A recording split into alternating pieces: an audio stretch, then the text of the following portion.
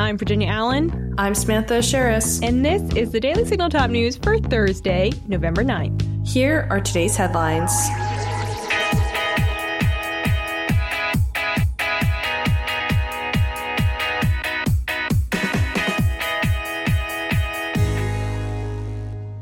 Just hours ago, the White House reported that Israel has agreed to begin daily 4-hour pauses on all military operations in Gaza.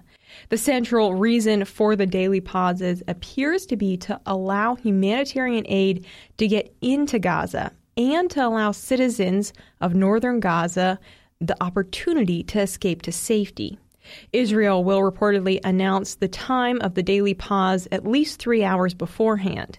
To be clear, this is not a ceasefire. Israel Prime Minister Benjamin Netanyahu says there will not be a ceasefire without the release of all of the about 240 hostages that Hamas has been holding captive for over a month.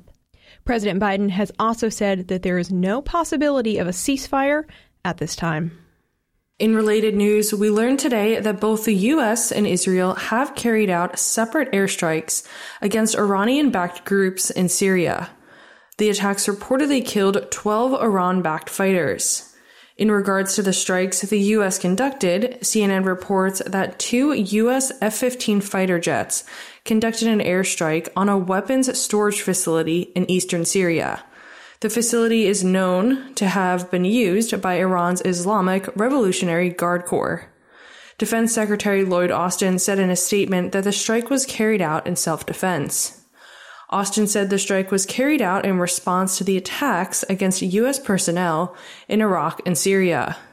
Austin added that the president has no higher priority than the safety of U.S. personnel, and he directed today's action to make clear that the United States will defend itself, its personnel, and its interests.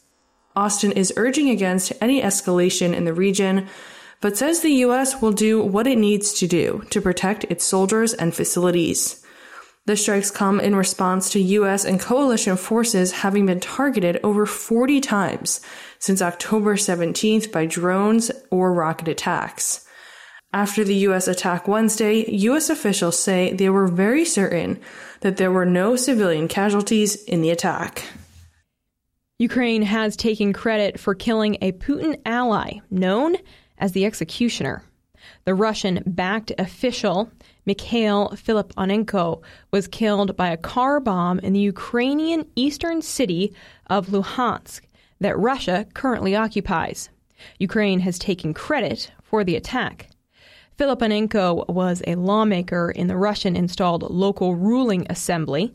Ukraine's military intelligence directorate says that Filiponenko previously organized and participated in the torture of prisoners of war and civilians, earning him the name the Executioner, according to Fox News. A representative of Ukraine's military intelligence directorate told Politico it was our operation. Ukraine has also issued a warning, saying others who are serving terrorist Russia will receive similar retribution. Now let's turn to some domestic news today. Axios is reporting that abortion ballot measures might be Democrats' strategy for the 2024 presidential election. Ohioans voted on Tuesday to enshrine a right to abortion into their state constitution. The measure, known as Issue 1, passed with 58% of the vote. But Ohio is far from the first state to vote in favor of abortion. Since Roe v. Wade was overturned in June 2022, voters in California, Kansas, Kentucky, Michigan, Montana, and Vermont have all voted in favor of abortion measures.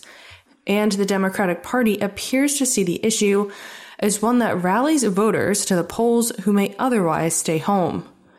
Axios is projecting that because abortion appears to be a winning issue for Democrats may push for abortion-related measures to be on the ballot in 2024.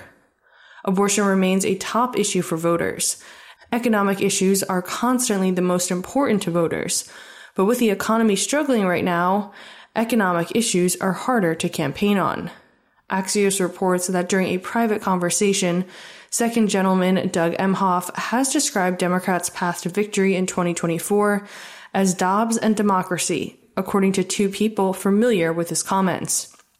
States to keep an eye on where pro-abortion ballot measures might pop up include Arizona, Nevada, Florida, Nebraska, and South Dakota. Saturday is Veterans Day, and so we want to take a moment here on the show first to say thank you to all of our veterans and their families. We know that your sacrifice is immense, and we truly appreciate and honor it here at the Daily Signal and the Heritage Foundation. And here at Heritage, we're also very proud to have many veterans who serve on our staff. And just today, a group of Heritage Foundation national security experts, who are all veterans, issued a statement in support of Senator Tommy Tuberville of Alabama. For months, as you all will remember, Tuberville has been challenging a pro-abortion Pentagon policy. The Defense Department continues to allow taxpayer-funded travel for service members or spouses to obtain an abortion. And Tuberville has made it clear that until that policy is changed, he will not approve any military promotions.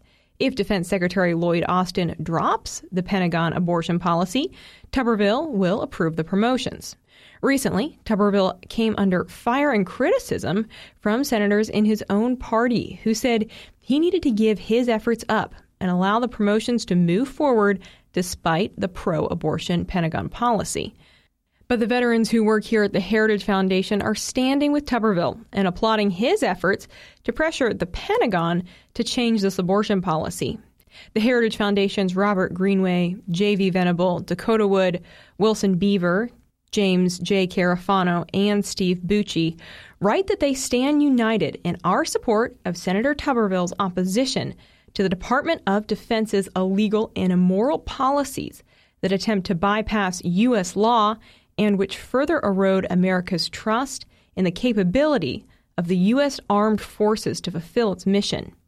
The 6 veterans add that Senator Tuberville is taking a principled stand that strengthens our constitutional democracy, and as veterans, we support his opposition to these policies for the sake of our military, the rule of law, and the unborn.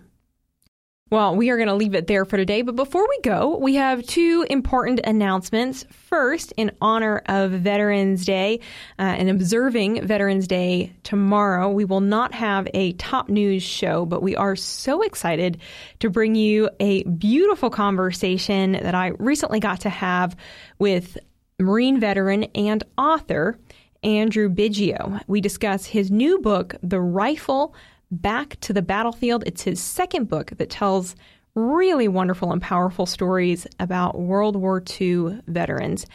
And secondly, I'm very excited to announce that our Daily Signal team is about to get a little bit bigger. Sam is welcoming a baby into the world literally any day now, so it's possible that today or maybe next week will be one of the final times that you hear her voice on this show for a little while. And Sam, my goodness, we are going to miss having you here in studio with us, but could not be more thrilled for you and your husband to welcome a beautiful baby into the world. Thanks so much, Virginia. I'm certainly going to miss being with you every weekday, and I will certainly be sending a lot of photos, so stay tuned for those. Yeah, well, we look forward to seeing all of those photos, and we're going to hold you to that. But congratulations to you. It's very exciting news. Well, for all of our listeners, we hope that you have a great rest of your day. Enjoy Friday. If you have it off, enjoy the long weekend. Tell the veterans in your life thank you, and we will see you here tomorrow morning for my conversation with Andrew Biggio as we talk about some of the stories of the veterans that he has had the privilege of interviewing. But with that, that's going to do it for today's show. The Daily Signal podcast is brought to you by more than 500,000 members of the Heritage Foundation. Executive producers are Rob Bluey and Kate Trinko. Producers are Virginia Allen and Samantha Asheris. Sound design by Lauren Evans, Mark Guiney, and John Popp. To learn more, please visit dailysignal.com.